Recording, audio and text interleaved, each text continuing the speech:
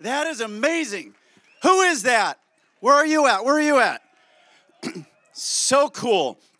I'm going to tell you what. This morning when Duncan and I were up here, there are some dudes over here that they know God's word. They're little dudes, and I'm like, wow, way to go, dads. Way to go, family. To make that investment is so cool. And then 2 years ago, this is one of the coolest stories for me personally. 2 years ago, we were up at Truck Haven. And we're just taking a break up there and getting a little bit of water and had our helmets off and we're walking around. And I noticed this dad and his son, they kind of look over and then they walk over to me and they go, "Did you speak last year?" I went, "Yeah." And I put out my hand and I introduced myself again. And then the next words out of his mouth were so cool. He says, 18 summers. And I went, "You remembered." He goes, "How could I forget?" 18 summers, this window of time that we have, right, with our family, our kids, to invest in them, and for kids to be a part of a family in such a special and unique way. And this morning, as Duncan and I were up here and we were talking about this idea of what does it look like for a family first, God first, leadership, family. What does that look like? And the question that I asked you this morning was, who is raising your kids? And every day at school, I look into the face of these kids and I just go, wow. Somebody is making a difference in their life, and it's not always a good difference. I need to share with you, even in that second grade class, sometimes these kids come to class and they're saying stuff, and they're second graders. They're 7 years old. And it's whoa. Some of the stuff that they're saying, some of the stuff that they're doing, some of the stuff that they're mimicking, it's crazy. And then last night, we asked that question, is your home a home worth running home to?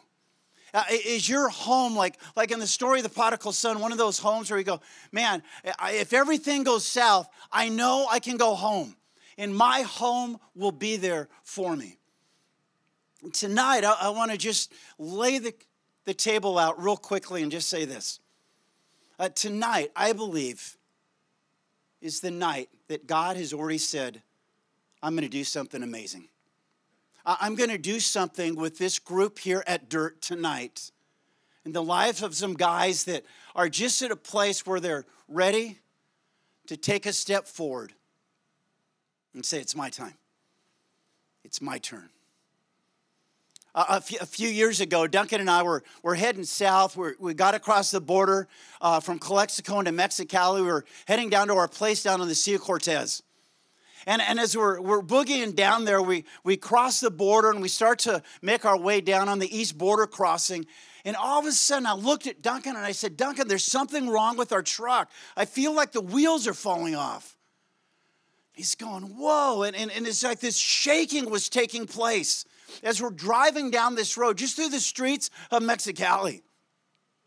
And all of a sudden, we looked up and we saw these big light poles that were just shaking violently back and forth. And I said, Duncan, I think we're in the middle of an earthquake.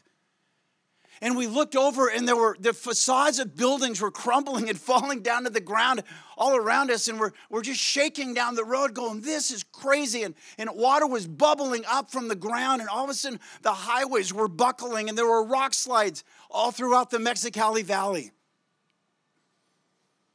I said, Duncan, this is out of control. This is crazy. I don't even know what to do right now. We finally, because all of this traffic trying to come north, and we were trying to go south. And finally, we get behind a police car, and he had his lights going. And we got right on his tail as he is just kind of clearing this path for us. And finally, we made it to our destination. I was thinking how sometimes in our families, we all get to the place, us included, where we get to a place where we feel just out of control. Where we feel like the messiness of life and the messiness of what's going on around us is just beyond anything we can do. And I think that's exactly what happened with this young man that we've been talking about who said to his dad, Dad, just give me my inheritance. and I'm out.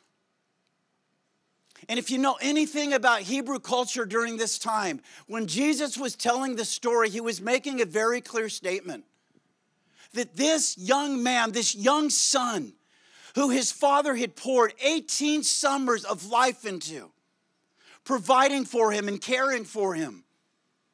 And when his son said, "Dad, give me my inheritance," it was like the son was looking at his father and saying, "I wish you were dead."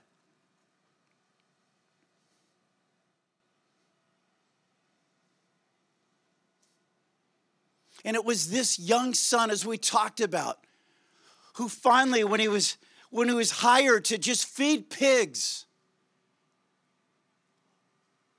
looked down into a pool of water and he saw his reflection, and it says in the scriptures that when he came to his senses, he realized how far he had sunk.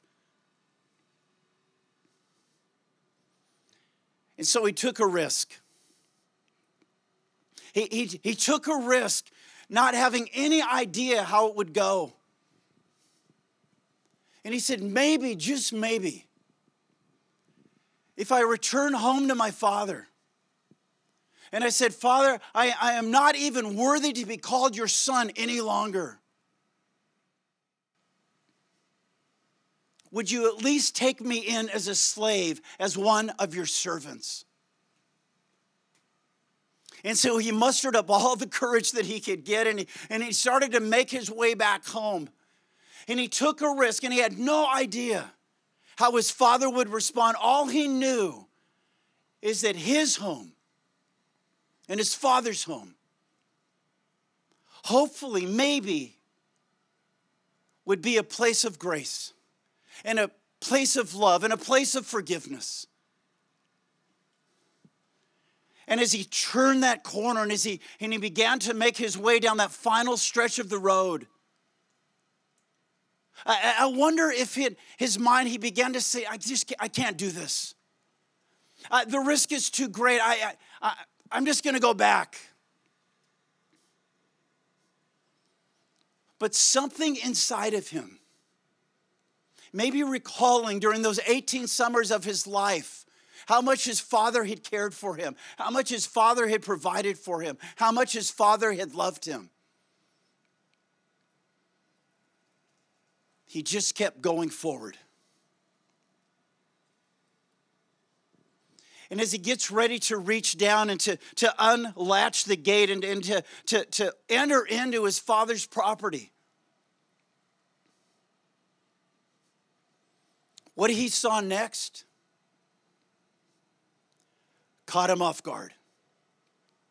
Because what he saw next was not his worst possible situation, his worst possible scenario, his greatest fear being lived out. What he saw next was something that no Hebrew father would ever do. It was that he lifted his robe, and this dad just began to run towards his son. And I wonder how many sleepless nights the father would just walk back and forth across the porch, wondering about and praying for and just missing and longing for his son who had left home.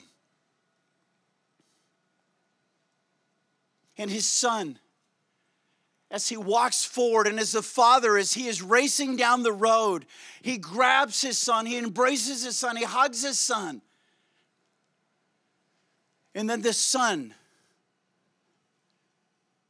who had said to his dad, "Dad, I wish you were dead," begins to recite his speech. "Father, I have sinned against you. I am no longer worthy to be called your son. Would you just bring me back as one of your hired servants?" And he stopped, and his eyes lifted up, and he looked into the eyes of his father.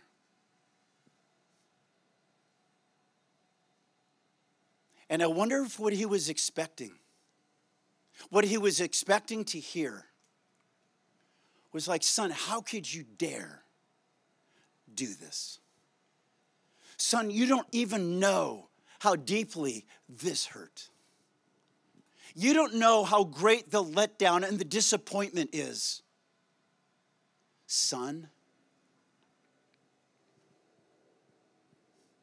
And as he's bracing himself just to hear the impact of his father's response,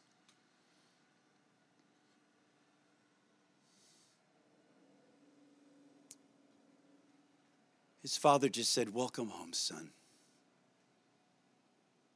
I love you so much.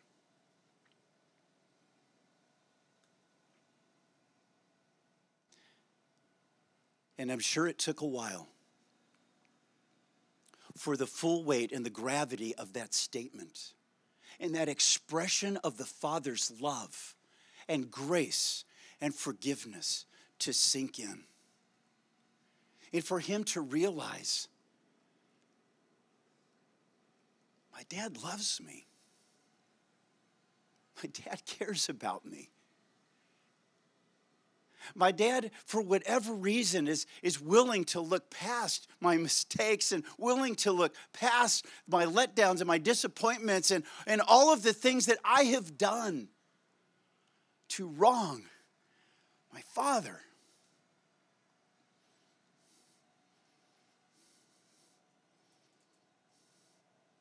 And maybe what I love about this story is when Jesus told this story, he was just making it up.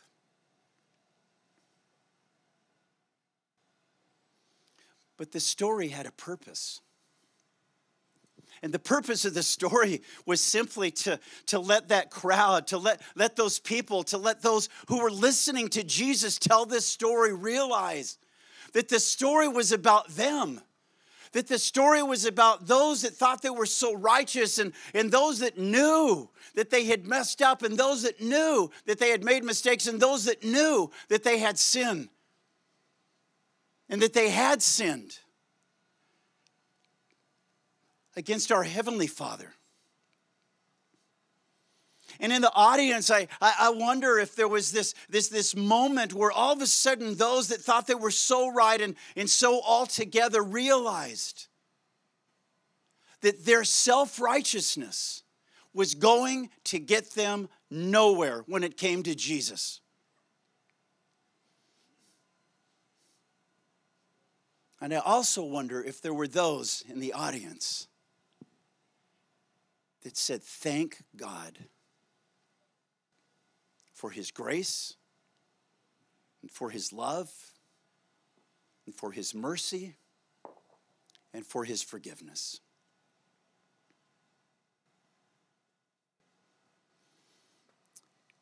If you fast forward in the Gospel of Luke, Luke's writing of the story of Jesus. And if you get to the end of his writing, the end of his story, we see Jesus not telling a story, but living out a story in real time. It was a real story of his execution, of his crucifixion. Luke writes down that Jesus was taken to the place of the skull, Golgotha, and that he was nailed to a cross. And as Luke writes this story, he also includes a man that was to his left and a man that was to his right. They were two thieves. And as Jesus is there on a cross, dying for a crime that he did not commit, he was an innocent man, the Son of God.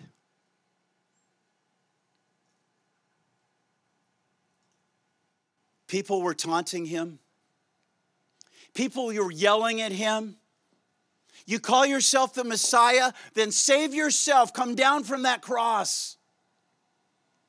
And he listened to the jeers and he listened to all of those that would just shake a fist at Jesus, the Messiah. The one who said, I did not come for me, I came for you.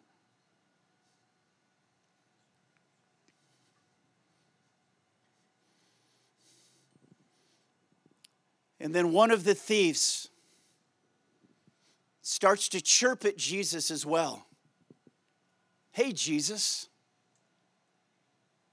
So you're the Son of God, then save yourself, and while you're at it, why don't you save us too? And the other thief, who knew he was guilty, who knew he had messed up, who knew that the crimes that he had committed were real, simply said to Jesus in humility, Jesus, would you remember me when you return to your Father?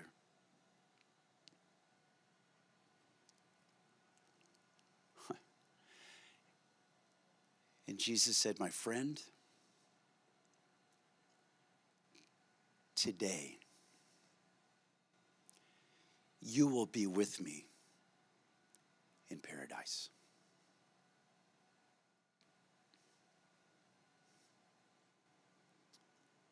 Paul, who had become a follower of Jesus, wrote in his letter to the Romans.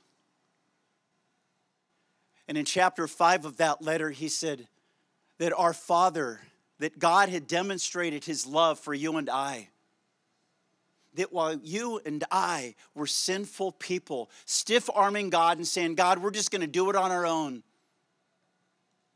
That he sent his son Jesus to die for us. To take our sin bucket and to empty it out and to absorb our debt and to pay it once and for all.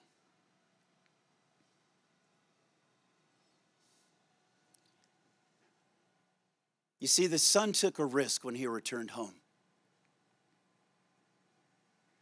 But the point of Jesus' story was that we're invited to take that same risk. That we're invited to go before our Father in heaven and to say, Father, yes,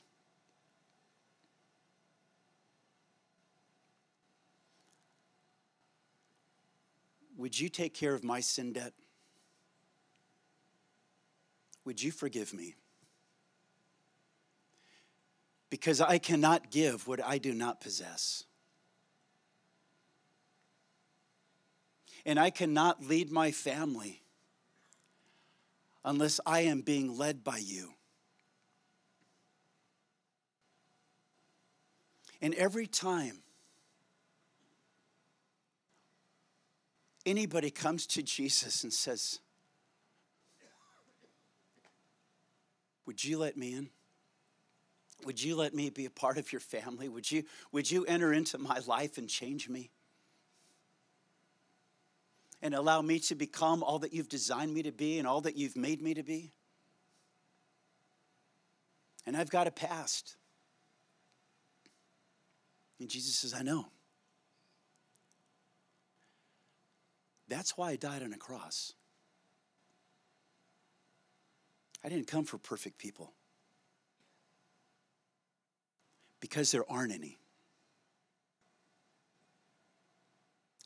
I came for people who have messy lives, who have made mistakes, who have, like the son in this story, have turned their back on the Father, but who are willing to turn and to run back to the Father. And say, Dad, would you please take me back?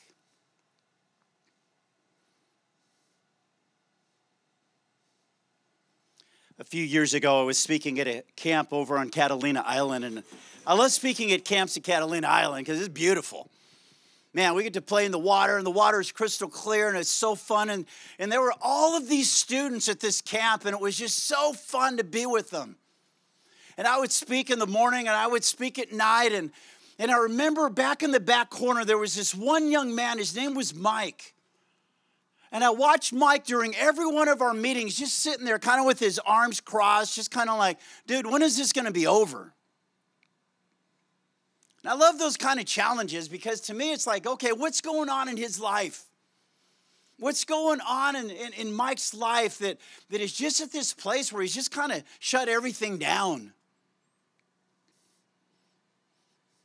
And the next day I'm out on the dock and we're kind of messing around. We've got the boats running around and kids are jumping in the water, having a blast. And Mike's there on the dock, and I just walked over to Mike, and I leaned against the rail, and I looked Mike in the eye, and I said, Mike, I said, how you doing? He said, hey, speaker dude. I said, hey, Mike, dude. I said, Mike, is anything I'm saying making sense to you about God's love for you and our love for you? And he goes, I just can't buy it. It doesn't sound real. And the next night at our meeting, Mike was still sitting back in his same corner, and he's kind of there with his arms crossed. And it's like, man, Lord, just reach Mike. Whatever's going on in his life. And the next day, Mike's back out on the pier again, and I walk over to him and I say, hey, Mike, dude. And he said, hey, speaker, dude. And Mike, you got to understand, he was this big, burly dude. And man, he had like tats up and down his arms. And I knew he had a story. And so I asked him, I said, Mike, what's your story? And he looked up and he looked at me and he says, you really want to know my story? He says, my story is a mess. He said, I have been bounced around from foster care family to foster care family. Nobody wants me. Nobody cares about me. And so I just keep doing stupid things just to prove them right.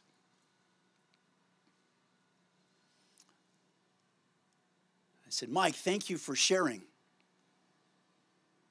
I said, and I want you to know that all of that stuff, it doesn't change God's love for you, and it doesn't change our love for you. He said, yeah, right. And goes walking back down the dock. Boom, boom, ba-doom, boom, ba-doom. Well, that night was our last night of camp. It was our last opportunity to be together in a setting like this. And it was on that night that I knew I was going to give an invitation for all of these students to say yes to Jesus. To say, you know what, it's time.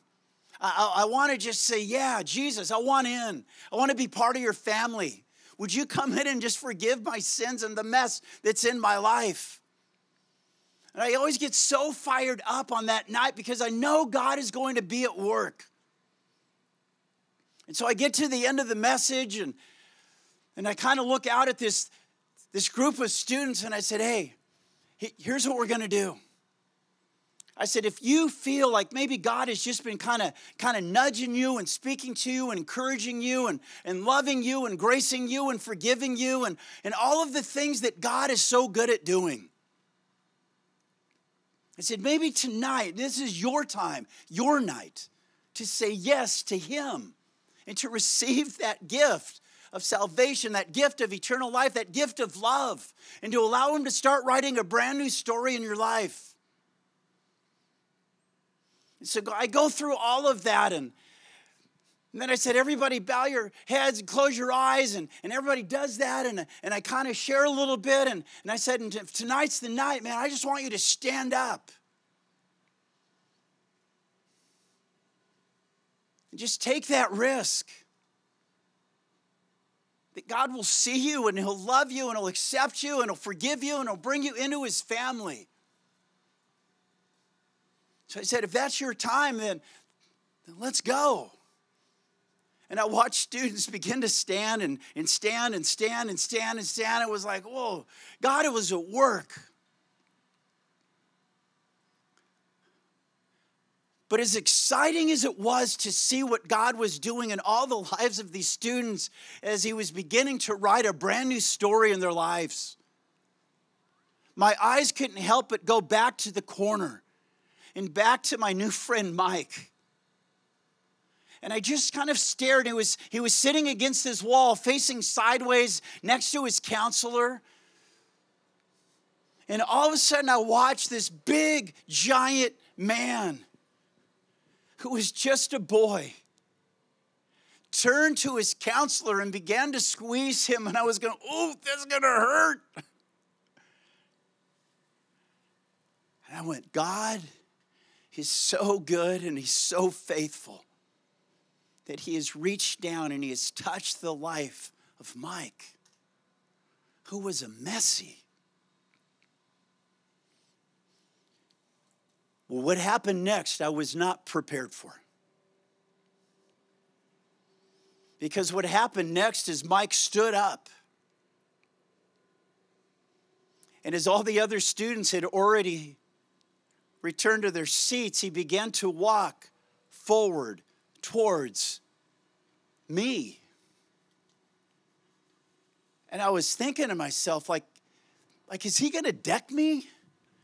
Like, is he going to just knock me out? Like, what is going on? Like, should I run? Should I, what? And he just kept coming. And as he got closer and closer, I was kind of looking in my blurry vision, and I realized, man, Mike just had tears streaming down his face, and he got closer and closer, and finally he was standing right in front of me, and I was kind of like, gulp. Like, what's going to happen next? And Mike could care less about everybody else that was in the audience. It was just he and I in that moment. And he stood there right in front of me, and he leaned over and he grabbed me, and I held my breath to try to keep as much oxygen as I could. And he just squeezed me, and he buried his head in my shoulder, and he just began to sob. And it was as if time stopped. And you could have heard a pin drop, because the moment was so powerful. And after what seemed like minutes, Mike finally stopped just trembling. And he lifted his face. And it was a mess. And he looked me right in the eye through his blurry eyes. And all he said was, "Thanks, speaker dude." And I went, "You're welcome, Mike. Welcome to the family."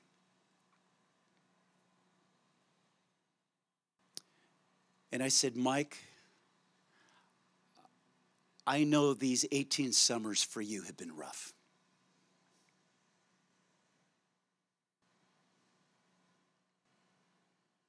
But I also know that impossible is the absence of God. And Mike, you are now entering into the world of the possible, where God is going to redeem, and He's going to mend, and He's going to heal, and He's going to restore, and He's going to forgive, and He's going to make something brand new in you.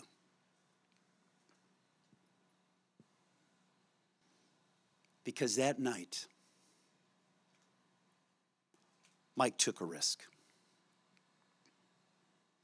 And God met him at that place. And tonight, I'm going to ask you the same question.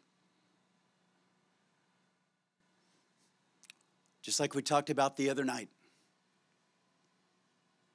Is your home a home worth running home to? And I know for many of you, it's like, oh, Darren, we've got this. And I know for some of you, that question kind of hurts. Because there's some stuff, there's some mess. Duncan and I were kind of talking about that today. We've had mess.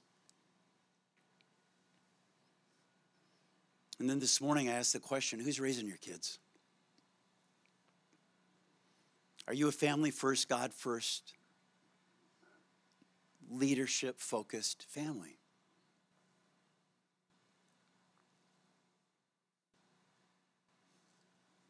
And tonight, are you willing to take that risk? Knowing that for some of you, it's like, I've kind of heard this, but I've never done anything about it. And tonight you get to. It's called the gospel. And the gospel literally means good news. It's great news that we are loved and graced and forgiven. And we can't pay for it. But Jesus did. All we do is accept it and receive it. And so tonight, super simple. Just like Mike did that night and those students did that night, I'm just going to ask you to do something very simple and very profound. If tonight is your night, and tonight you're going to say, God, tonight's my night. I want to take that step of faith. I want to say yes to Jesus. I need a new start. And tonight I want to put a fork in the ground. I'm just going to ask you to stand up. We're not going to turn lights on. I'm not going to ask you to come up here. But I am going to ask you just to stand up. Right now. And just to say, yeah, God, tonight, I'm going to take that risk. Tonight is that night. Would you just right where you're at, just stand up to your feet. Let those around you know, yeah, tonight, I'm taking that step.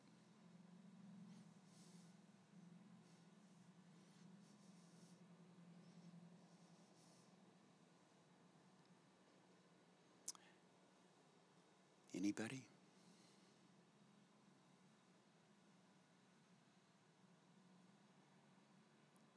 Let's pray.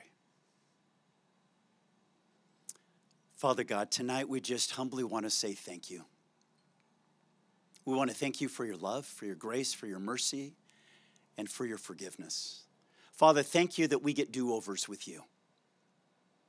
That those times, maybe during these 18 summers where we have stepped in it or made a mess of it, Father, as a parent or as a son, Father, that we can come to you. Just like the son in the story that Jesus told when he came home. And Father, thank you that that invitation for us is always open and always available. And Father, thank you that it's not something that we can try to impress you with, and we cannot work for it, and we cannot even earn it. All we can do is accept the free gift that you give to us. And Father, for so many of these families and these dads and these sons, Father, these grandsons and these granddads, Father, you have done such an amazing work in and through their lives. Father, would you just continue that work? There is so much to celebrate. Lord, even tomorrow morning as we bring all of this in for a landing with one last shot, the shot that we can take home with us. Father, I just pray that your presence would be so real and so amazing and so awesome. And we thank you that even tonight you are here with us, loving us and protecting us and guiding us. So, Father, all the glory, it goes to you because of who you are and because what you do on our behalf. In Jesus' name we pray. And everybody said, Amen. Amen.